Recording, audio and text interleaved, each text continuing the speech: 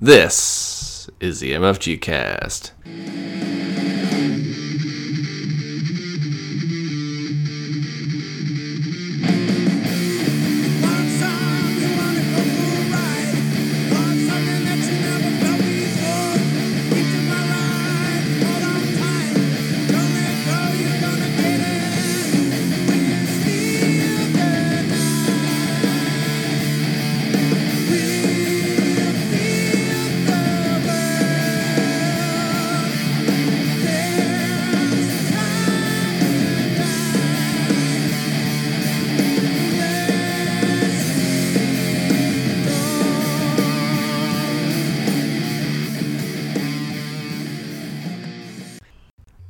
Hey guys, welcome to another edition of the MFG Cast. Just like that nice, hot, let's try that. Just like that nice, warm, hot cocoa that you love on a nice cold day. It's cold where I'm at. I don't like it. Plus I'm sick, so that just puts shit on top of more shit. I hate it. But how are you? We're going to have some fun here. You know what? I don't care if I'm sick. We're going to have fun. We're going to talk about some games, people. I am one of your hosts, Kurt Mueller. And this is D. Wyatt. We're going to talk about some deep dives. We're going to talk about games that play about an hour and a half or more, but seem like they just fly by because they're some of our favorite games to play. Would you say that we're going to explore the heavier side of MFG Cast? Yes, so heavy. So heavy, it's going to break my back. Just like this cold is. So I apologize if you hear a lot of sniffling, I'm going to try to edit out all the grossness, so hopefully it's not as bad as it seems. We just wanted to talk about, some of these games that just, it takes a lot of time. It seems like time is something that we don't have a lot of these days, but when we do, we like to play these games because they're some of our favorites, so. But before that, let's talk about what we've been playing recently. Dan, why don't you go first? All right. So recently, I have decided to go back to a couple of games of yesteryear, and we have decided to revisit the world of Viticulture. Nice. You know what, man? I gotta say, this game not only does it hold up, but it still plays great. It still is really fun no matter what the player count. Played it at 2, we played it at 6. And I also got a game in at 4 recently. All the player counts are fun. It's one of the Stonemaier games from, I think, like 3 or 4 years ago. And what's great is it's a really simple worker placement. Like, there's nothing too, overbearing or complex in it. But it has a couple of great mechanics where, based on the player count, is how many people can go to each area on the board. So that's always fun and interesting. It's not like a blockout mechanic. And there's also this thing called the Grande Worker that it guarantees that everyone can go to at least one spot that they want to. Like, you can go to a spot even if it's loaded up.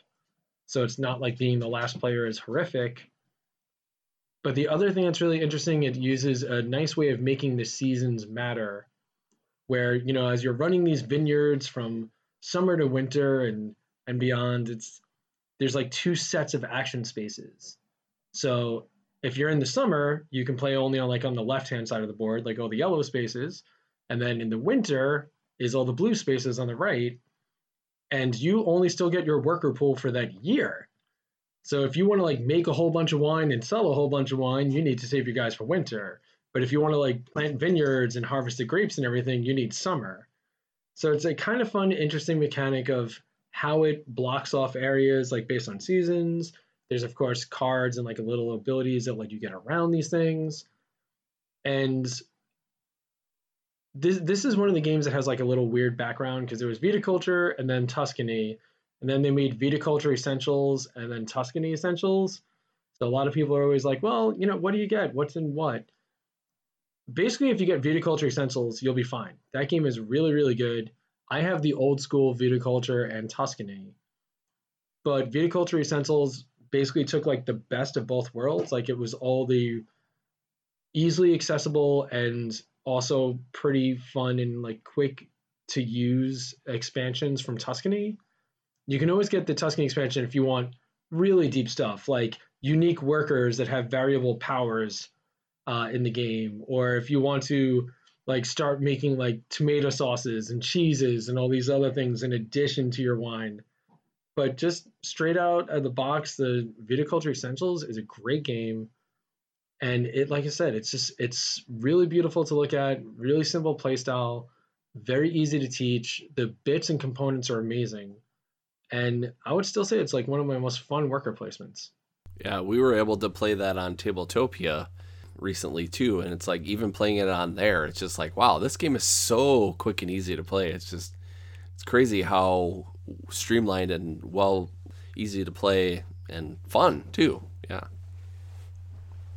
Yeah, and it's like teaching on Tabletopia sometimes is like a little weird because you have to make sure, like when you're teaching someone at a table, you can tell what they're looking at. On Tabletopia, you have to keep like looking for your hand. Like, okay, you see these cards? Where's your hand? I don't know where you're looking.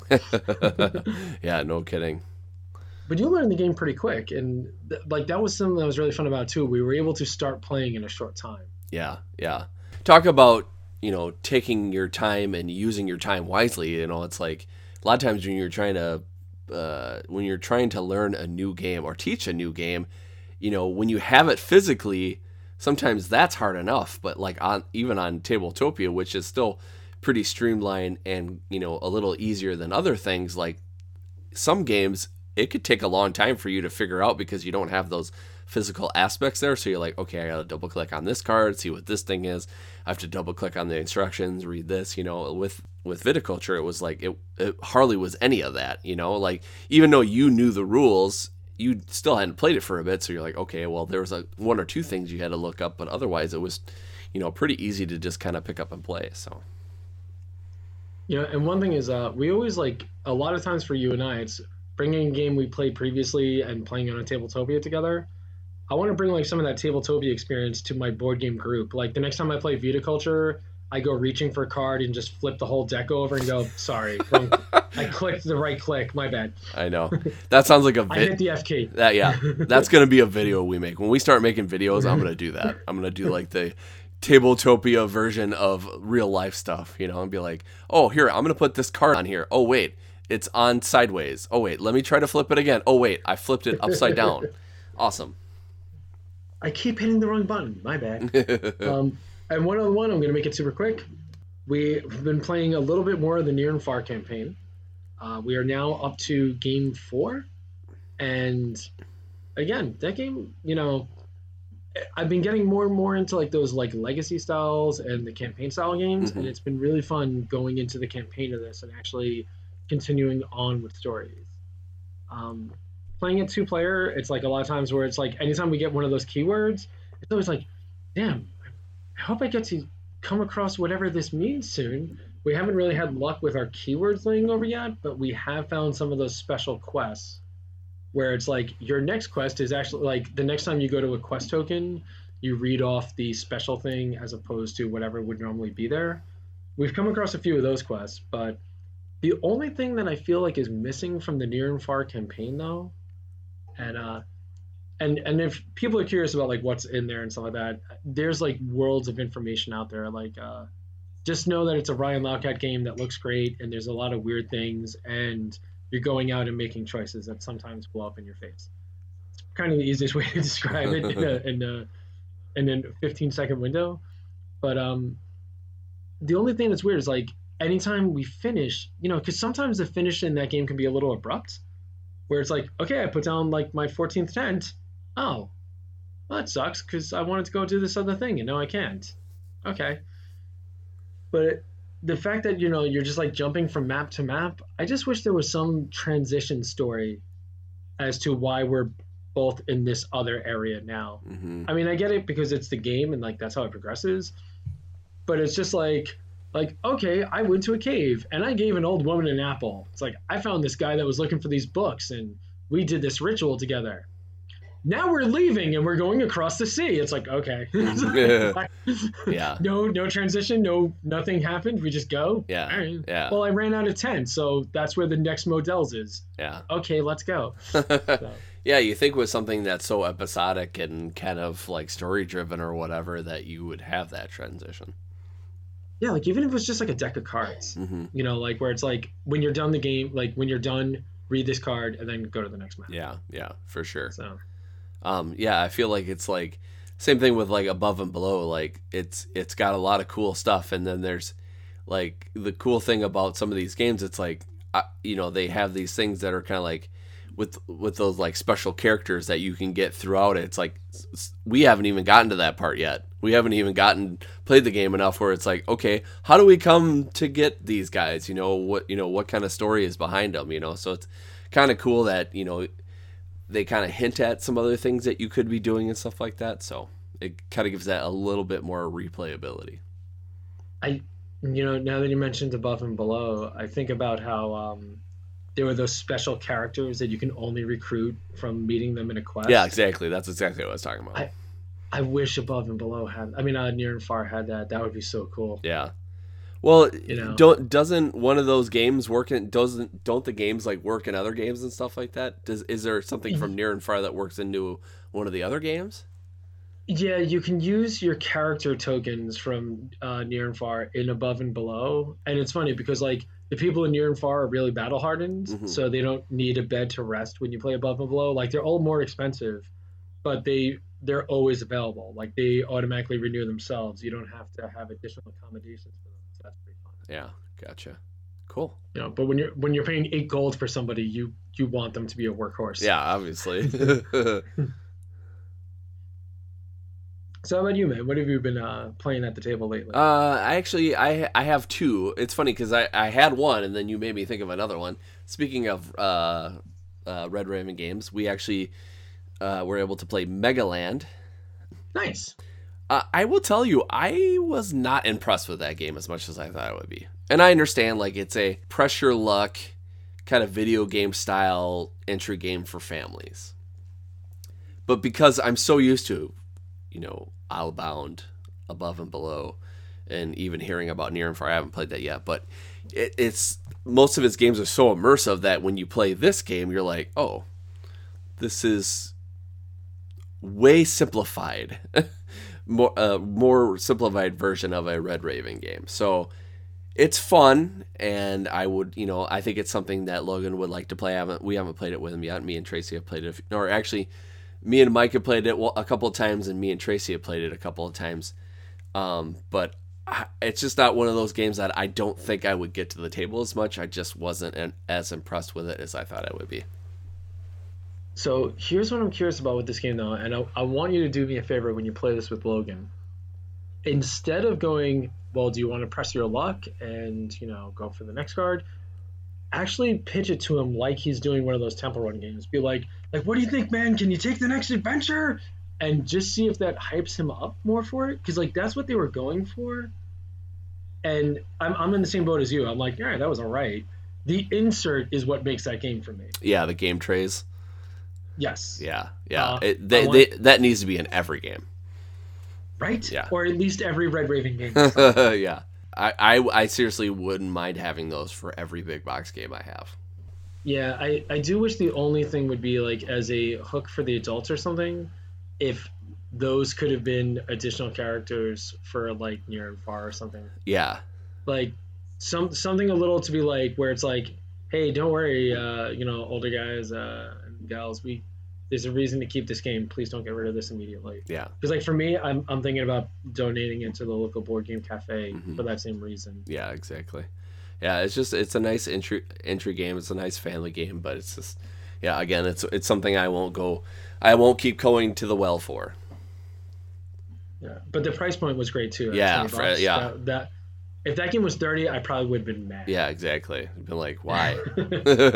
But hey, I mean, it's getting that company into a Target store where you can look up the other games and be immersed in those. So hey, if that works out that way, then cool. Another game that we played, I've been trying to kind of like pick out some older games and just kind of bring them to the table just to see, if we still have the love for them. And got to play Honshu again by Renegade Games, and man, that game still makes me excited about it. Man, it's crazy how this little game in a box, making out these little maps and stuff like that, and scoring the tiles, and then having the the options of putting these optional scoring cards in it and stuff like that. Like, it's one of those games that playing it at 2 players, playing it at 3 players. I don't think I've played it at 4 players yet, but like there's, to me, every player count I've played so far, I've been totally excited to play. It's a fun little strategy, and I don't feel like I ever have the same strategy twice. Yeah, it's just one of those games that I would love to just have to play because it's such a filler game. Just be like, okay, we're gonna play this every week just to see if I can get how good at it I can get. Yeah, it's kind of funny. I did get to play that at like 4 and 5 players, I believe. The amount of table space that little box takes is insane when you're playing 4 players. Definitely. Yeah, I mean, crazy. I love like the comboing. I love the fact that it actually feels like a little city community, like that you can get resources that you can have refineries make to be more valuable. Like, this wood is by itself really not anything great, and you might be able to use it to really secure a card you want. But if you happen to get an area that uses wood, that might be 3 victory points. And points are how you win this game. It's not just building something big. You need the points to win. Yeah. So and there's so many great things in that game. Yeah, there is. And with those alternate scoring cards, like, normally when you're playing that game, you've got those yellow dry lands or whatever, and they don't score you anything. But there's a card that actually scores you, I think 5 points if you have the biggest one, the biggest amount of land with that dry lands on it. I can't remember if it's 4 or 5, but still, that's big time. You're so used to saying, okay, I don't like those, and now it's like, okay, well, now we're gonna be trying to bust those out. Yeah, and so by the way, here's a fun little story that probably nobody listening will like, but this is for me and not for you, I guess. You sold me on Honshu. I remember you posted a picture of it, and I'm like, I want that. And you thought I was talking about King Domino. Yeah. Because it's from a quick glance, they are almost similar imagery, mm-hmm. but Honshu's a lot more detailed and tight. Yeah. And King Domino now has started using scoring cards like the Honshu scoring cards, where it's if you have your lands in this configuration, you get these bonus points, or if you have these things together, like the deserts that are normally worth nothing, now they could be worth something because of this scoring card and stuff like that. And it's I like that the game that I thought was the other game is using the things from the game that I thought was the other. Yeah, I love that. Yeah, it's one of those games that's it's got a lot of strategy, and it's just in a tiny box, and you could play it over and over again. I love that. Yeah, and the theme works for me too. I like the idea of area building and almost city building. Mm-hmm. Yeah, so. Yeah, there's just so many good things about it. It's I could, use this high card to, decide what cards I'm choosing or whatever, or I could just get rid of this low card that I don't really give a crap about, and then, the other person puts a high card, and then they decide, but maybe they decide, they want, the card that you gave away, they want to, decide between the two, and then maybe you get something that you like. It's just, there's just a lot to it. It's a lot more than it would seem. Yeah, and again, it's another one of those pretty low price points, if I remember right. I think it was $20 or $25. Yeah, very cheap, very worth it. With so much replayability, I mean, you're just getting your money's worth and more. It's invaluable. Hey, that's something I've never said about a game before. And you said it so eloquently. That's the part that I'm very That's right. With. That's how I say everything. Eloquently. Right? Right, everybody? That's right. So now, we've been talking about these games that we're a little familiar with, things that play in decent time. The question for you, Kurt, is what about games that are a little bit more of an investment? Yeah, no kidding. It's funny because, when I was looking at, this is actually something I came up with, and I'm like, yeah, I think I've got some, quite a few games that have that. I'm like, wait a minute. I don't have a lot of games that are on the box that say 2 hours plus or 1.5 to 4.5 hours or something like that, So I had to kind of dig deep, deep dive, dig deep, that kind of thing. So I had to find some things that I was kind of excited about, Now, just let you know, slow playing photosynthesis does not count as it being a 2.5. Well, if I put my tree there, just put down the seeds, right? Yeah, no kidding. We used to play with a guy that was one of my friend's wife's cousins, and man, that dude took 5 hours to make a move, and I'm like, yep, never playing with you again. Thank you very much. They say he started playing a Splatter game last year, and to this day, he's still in that same game. That's funny. But yeah, so speaking of which, like, you know, you played a Splatter game recently, Food Chain Magnate. I sure did. You know, that's a game that not only requires a lot of time in the game itself, but repeated plays to get skillful at. Oh yeah, yeah. We talked about this a couple episodes ago. When I first played this game, I was like, oh my god, what is going on? And then I thought I had the handle of it, and then I was like, oh my god, what is going on? So I was like, man. And it's one of those, like, you know, you talked about it way a long time ago. We talked about it. And you're like, you know, you just have to make sure that you don't make the wrong choices right away, because you could be behind for the rest of the game. And I kind of had that and just really couldn't get back. And it almost turned me away from that game. I think the only reason why it didn't turn me away of the game, because Mike was so excited about it that I was like, I can't deny him another play of this game. He was even like, oh, maybe sometime we can play and Tracy can play with us. I'm like, oh, cool, all right, we can do it. And you guys weren't even using the milestones yet. No, right? Like, that was the introductory game. Yeah. I might have to get, if you guys can Skype it, I might have to get in on that game. That would be funny. Yeah, it's like, so one of the things that's kind of interesting is when you were talking about this, I was always thinking about like along the lines of campaign and legacy style games, right? One of the things that I've been hearing on a lot of podcasts and shows lately is like an aversion to the legacy and campaign style games because of that time investment.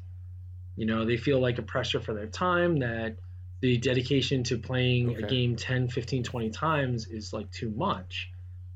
And I found that lately I've been getting into that more and more. Like, one of the most rewarding experiences I've had in tabletop in a long time was doing Pandemic Legacy Season 2. And that wasn't even just like 12 games for us. That thing was, I think, like 18 games or 17 games, because there was a few times we got our asses handed to us. You know, and but it was nothing but fun. Like, I really enjoyed it. I had a great time with the experience, and I found myself like looking forward to it every time. And there was a few times we would play like twice in a row, so like that would become like a 3-hour ordeal. But I mean, oh my god, it was just like it was interesting. It was joyous. Like, we had discussions about it afterwards, you know, and that to me is like, I don't get that from too many games, you know? Like, I mean, you can, like, you know, there's a lot of games you can play in an hour and it's fun. Like, one of my favorite games, Santorini. Every time I'm playing it, I have a blast, you know? For me, like, Santorini is like a cup of coffee. Every time I'm having it, I'm like, this is great. But when I'm not having it, I'm like, I would be down for a quick game of Santorini, but like there's nothing, like there's no lasting from it. You know what I'm saying? Like, there's no incredible deep delve that sometimes you can only really get out of these like more involving or like bigger investment games. You know what I'm saying? Yeah, definitely.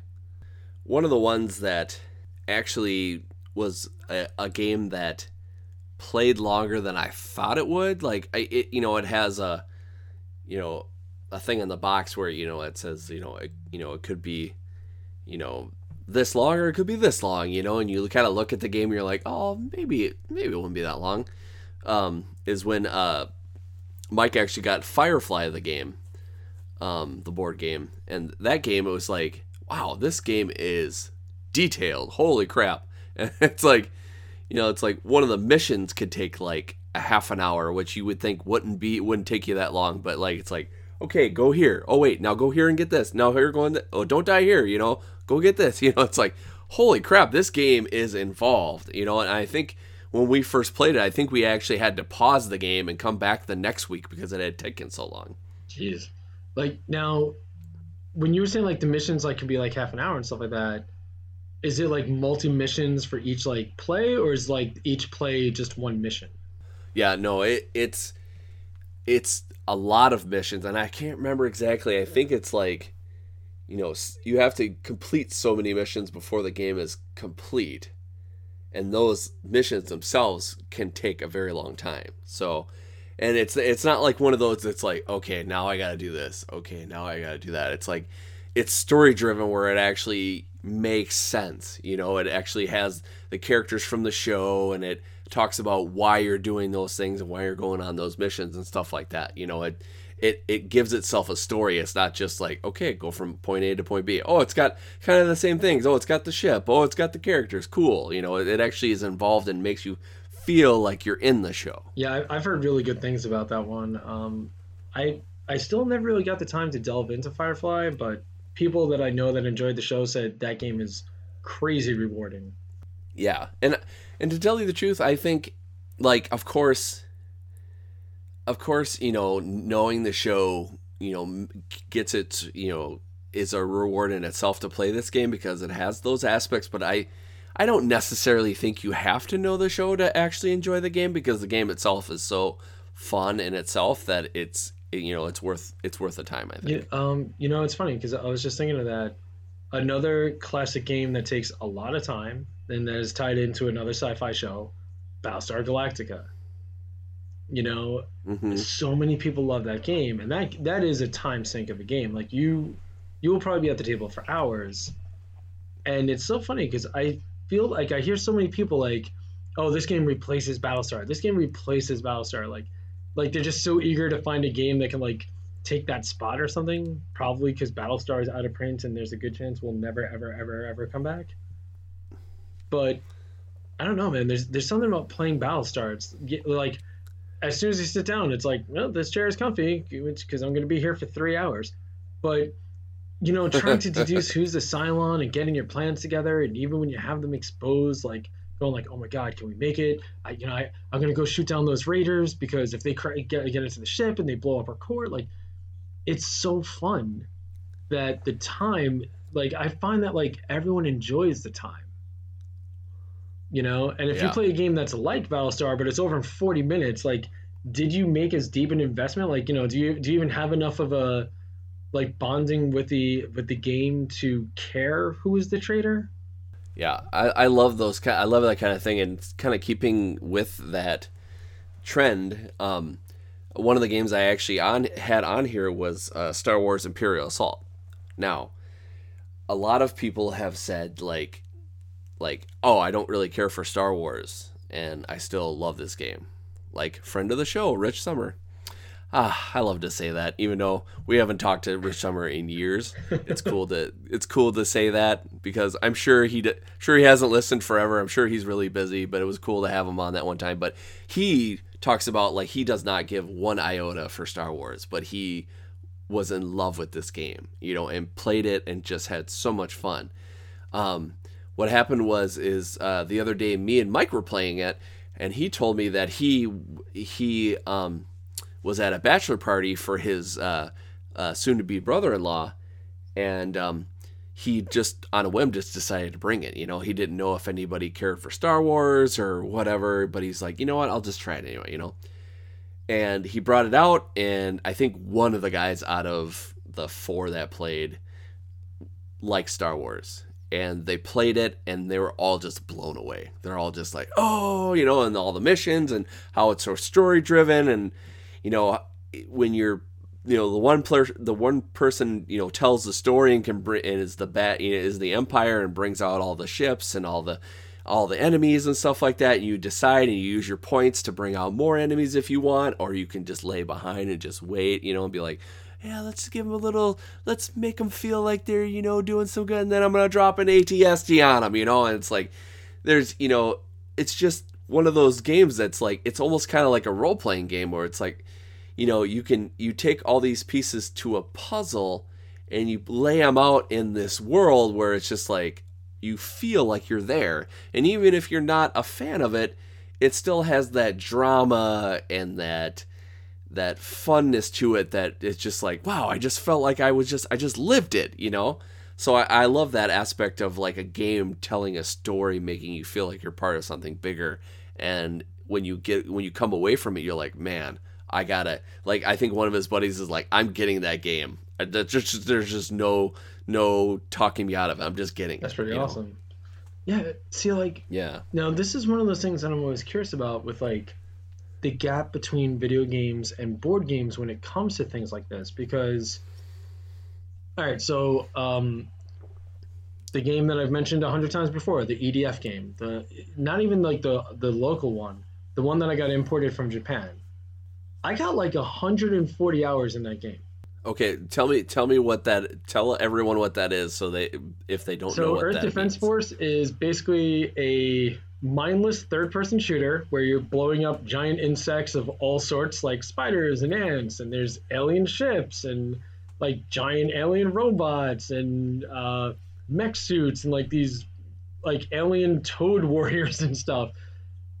I still cannot understand anything that's being said. We've used a little bit of Google Translate, and we're like, okay, one guy said, like we need to stop them, so let's go do that. But it's just like it's a game where it's a Japanese grind game where you start out incredibly weak, and by playing, you get points that stay with you forever. So you keep building yourself up, so you have more life, better weapons, et cetera, et cetera. And it's like, me and Kim will play that together, couch co-op, or I'll just like play it by myself, and like I got a ton of hours in that, right? And I think maybe like games like that is like what's causing me to go back to like legacy and campaign style board games, because like another game, Disgaea, I started playing that again recently on the PlayStation, and these are games that it's like hundreds of hours RPGs, 5 or 6 different endings, very tactical and like very grindy, but it's really fun. And I always find it interesting when like somebody's like, oh yeah, I don't have like time, like I want to do a Gloomhaven thing, but I can't get people together, or oh, I want to try to do one of these, but it's like too much time. And then it's like, oh, how much time do you have in Overwatch? Oh, like 340 hours. And I'm really curious if there's something that, is it just like the knowledge that you can just turn on a console or your computer and just be playing this game? Is that what makes these games so easy to pump those hours into? Or like, I'm just curious, is it just like the visual stimulation, the fact that you don't need to set up a board? Like video games. Yeah, I feel like it's just people being lazy. It's like, do all the work for me. I don't want to do any of the work. It's like, it seems like video games have this in spades, but like tabletop games, it's a little harder. Like, I wonder if like video games are almost like the cell phone game thing, where it's like more about like, well, here's what's out now, as opposed to like, here's what's really good and worth like, continuing for years and years. Because like Overwatch has been around for a while now, but it doesn't seem like it's going anywhere. Mm-hmm. Yeah, no kidding. It's funny. It's like today even Logan was playing a little bit of an old school Harry Potter Lego game, years 1 through 4, and it didn't have the bells and whistles. It didn't even have the speech. Like, this is one of the older Lego games where they're just emoting more than they don't have any voice actors or anything like that. And so he's got to try to figure out where he has to go and do these puzzles. And he's like, Dad, I don't know. I don't know if I'm liking this right now. Can I play something else? and I'm like, so what are you going to play? And he's like, Fortnite. I knew like, that was the answer before you even said it. Yeah, exactly. It's just like, it's like, Fortnite has all these bells and whistles and all these dances that he likes to do at school and stuff like that. But it's, sometimes it's just, I feel like sometimes us as people, we just do so much in life that sometimes when you get home, for the weekend, for a day or whatever, sometimes it's okay to just, or sometimes we just think it's okay to get in front of a computer screen or, a video game screen, because they're telling all the story and you're just absorbing it. Where a board game, it's like, oh, I gotta set this up. Oh, I gotta move these pieces. Oh, I gotta think about what I gotta do. And even these deep dives and stuff like that, even if you're playing a game that you're excited about, some of these games, it takes you like a half an hour just to set up the game, So it's like it's already taking a lot of your time up. See, there's one game, and I'm wondering if this like kind of bridges that divide, and that's why it's like so interesting lately. That game, Detective, like the crime solving, storytelling board game. We played that. We did our first case. I would say we played it over the span of like 3.5 to 4 hours. And what's interesting is you use the laptop, but you also use the cards and your own notes and mapping out like, links of connections and interests and all these things. And that game is like fascinating. And, again, it's a massive time investment. And they even tell you, like, breathe it in, like, don't rush it, like, read the cards twice, look over things. There's like, because once you're done with it, you're done. So do not, blow through it too fast. Like, you want to savor this. And I find that really interesting. I'm wondering if maybe other games will be inspired to go that same path as, like the detective game has, for that same reason. Yeah. And hopefully people do take a heed to that, because it's like it reminds me of playing like a long video game, like playing like say that you're playing like Final Fantasy or something like that. I used to be a guy that just would be like, I just want to get to the end. I don't care about the middle. I just want to get to the big bad guy, beat him, and save the world. Where like, sometimes even sometimes in the later games they were like, okay, you have to kind of experience this world and do some of these other things, otherwise you're not gonna be at this level where you're gonna be able to beat those big baddies and stuff like that. So it's like, yeah, it would be kind of cool to see how that all pans out with the board game side. Yeah, because sometimes I do wonder with like board games. They always say the reason why every game comes out with the reduced price season pass when you buy it, like in the first week or two, is so you don't trade it in early. It's like, well, you already paid for this stuff that's going to be out eventually. You don't want to give up this game, right? Keep that game on your shelf. Board games, I sometimes wonder if that's going to be the future for board games, where it's like, look, we know you're not going to get too into this thing, but there's going to be an expansion that's coming on Kickstarter right now. Ooh, boy, look at these meeples and these new things you can do. And hey, metal coins. Everyone likes metal coins, right? You want some metal, like, don't you want to keep that game? I mean, this expansion will be to you in anywhere from 12 to 75 months, like 80 months tops, and you can have this. And I'm wondering, like, sometimes if that's almost like an artificial way to keep an interest going in these games. Yeah. Like, if a game came out this year and you didn't like hear about it in the first month, like, would you really care 6 months later or a year later? Like, is there the Final Fantasy games? Like, you remember how, like, when Final Fantasy was out, there was like 100 different RPGs trying to compete. Oh yeah, totally. But Final Fantasy is what stuck around. Yep. I wonder if that's like the same thing with like the tabletop stuff. Yeah. Well, you just said that. It's like, somebody trying to make the next Battlestar Galactica. It's like, obviously people are excited about the experience that gives, and they're like, we just want the next that. And it's like, okay, do you want the next that? Because it might not be as good as that experience that you had with BSG. Yeah, I mean, absolutely. It's like I'm always like, like the UA Rosenberg thing, the evolution of the Polyanimal games. It's like, okay, well, if Spring Meadow just came out, do you need to go back and play Cottage Garden, or you just go with Spring Meadow now? Yeah. Yeah. Yeah, it's like the Tiny Epic games. It's like, okay, if they come out with the next, 15 of those, are you going to go back to Tiny Epic Kingdoms, Yeah, and that's the thing. It's like, that interesting divide between like a living world game, something that, like Mage Wars. Mage Wars is still going. They're still putting out new sets of cards, new, like new abilities and everything. They focused a little more now on their academy than their arena sets, which is like Academy is a little more like Magic, where you don't really need the board and all that jazz, and it's a simpler play.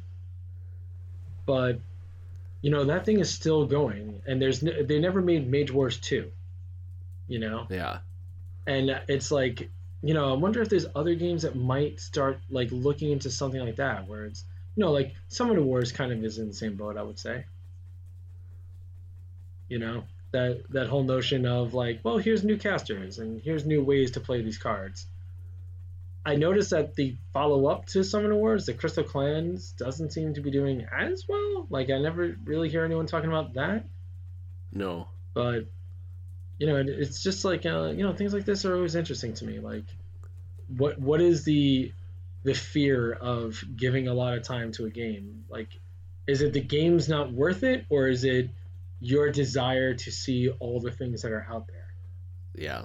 I feel like, I feel like it is that, it's always the cult of the new and stuff like that, and we're, the podcast like us, we're kind of a proponent of that too, it's like, okay, well, obviously, we want to talk about some older stuff every once in a while, but we need to talk about the new stuff too, because that's what the game companies are coming, to some of us to talk about, True, but I know it sounds silly. It's like that's one of the things that I've always enjoyed about when we get together for this. That it's just like, we're talking about games from 2 years ago, 3 years ago, 5 years ago. It's not like, well, I played this game from 1941. It's like, but except for when you talked about Titanic. yeah, that was pretty awesome. The games from the 70s and the Dawn of the Dead game. But yeah, it's just like, I like just, for myself to look back at these other titles.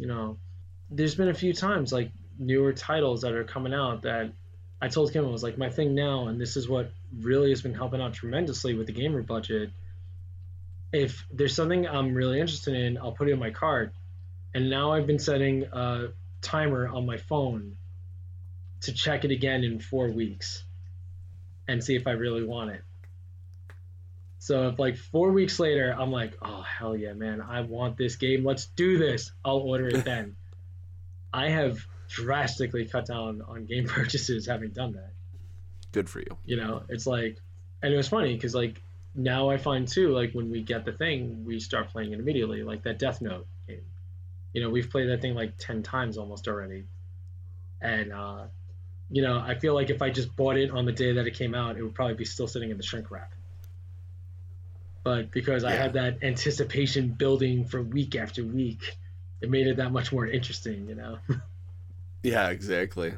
Another set of games that kind of all go together that I think, deal with a deep dive is board games based off of D&D. Like, of course, D&D. If you're going to play D&D, each session you get together, it's going to be at least, 3 hours or more. If you can really get together and only play for like an hour or 2 hours, good on you. And what the hell are you doing? Because that's weird.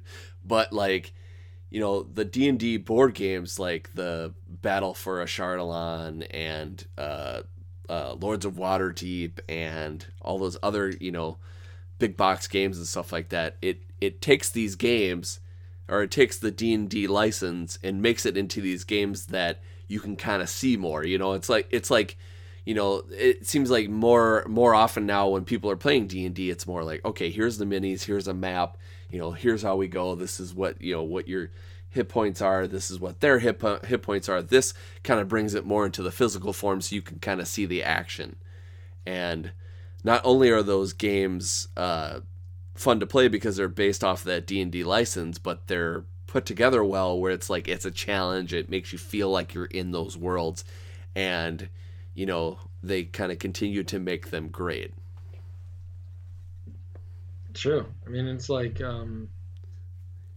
it's like, God, now you got me thinking. I was like, I really want to play those games again. I haven't played those in ages.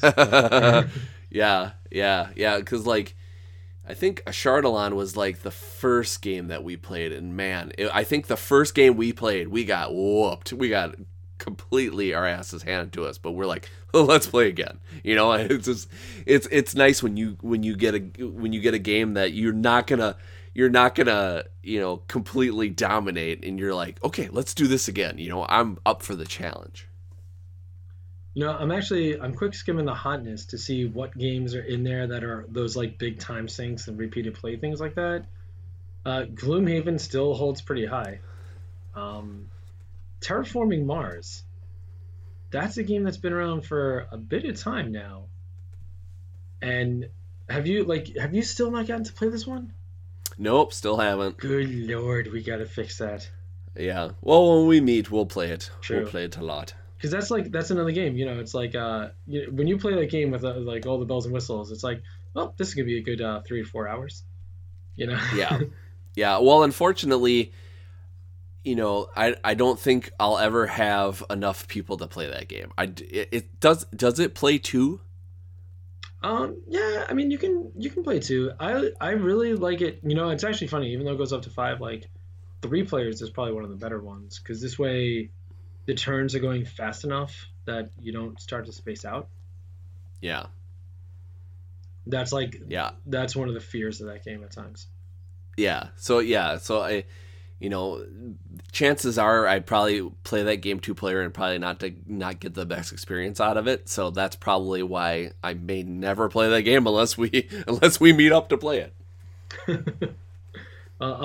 If nothing else, I'll make sure that gets into the suitcase when the time comes. Nice. So now the question is, what are the games out there? Like, is there a game that you want to play? Like, something that's either very deep or, campaign style that you have, like, you just haven't gotten to yet, or you have, like, some hesitation on? Is there one of these hooks that is calling to you, but you just haven't embraced it yet? To tell you the truth, I don't feel like there is. There's not one of those games out there that it's like, yeah, I'd like, and maybe Terraforming Mars at one point, because right away when I heard about that game, I'm like, this game sounds like so much fun, and I'm like, wait a minute, you have to have friends. Okay, well, I guess that's not gonna happen, and it's weird because like literally like I was like on board, like literally my finger on the trigger trying to looking to grab that game, and I pulled back. I said, you know what, that's probably just never a game I'm ever gonna get to the table that much. So I kind of pulled away from it, and everything else I'm like, I don't know, is there anything out there? Not really. I mean, there probably is eventually, but nothing I'm burning to play. Not even, say, Coimbra? Well, that one I shall soon get. It will be mine. Oh, yes. It will be mine. There we go. That's what I want to hear. So I want to get a feel of what other people have about these things. Like, are you somebody that enjoys the legacy games or these like deep delves, or are you more into the like one and done? Like, that was fun. What else do you have that's only about an hour? Is that like your preferred style of play? And Kurt, if they want to tell us about these things, how can they let us know? Oh, you can let us know at MFGcast on Twitter, or we have a Facebook page. Just look up MFGcast, join it. We'll let you in. We like you. Speaking of that, we actually had a few comments about it. We had a couple people on Facebook. Adam Duquesne actually talked about Axis and Allies. He loves that game, but he said that one can take all day. And I have not played that game in so long, and yes, it can, and yes, it's brutal, and I probably will never play that game again because it's just too brutal. Our friend John from Legends of Tabletop, he says he doesn't play a lot of long games.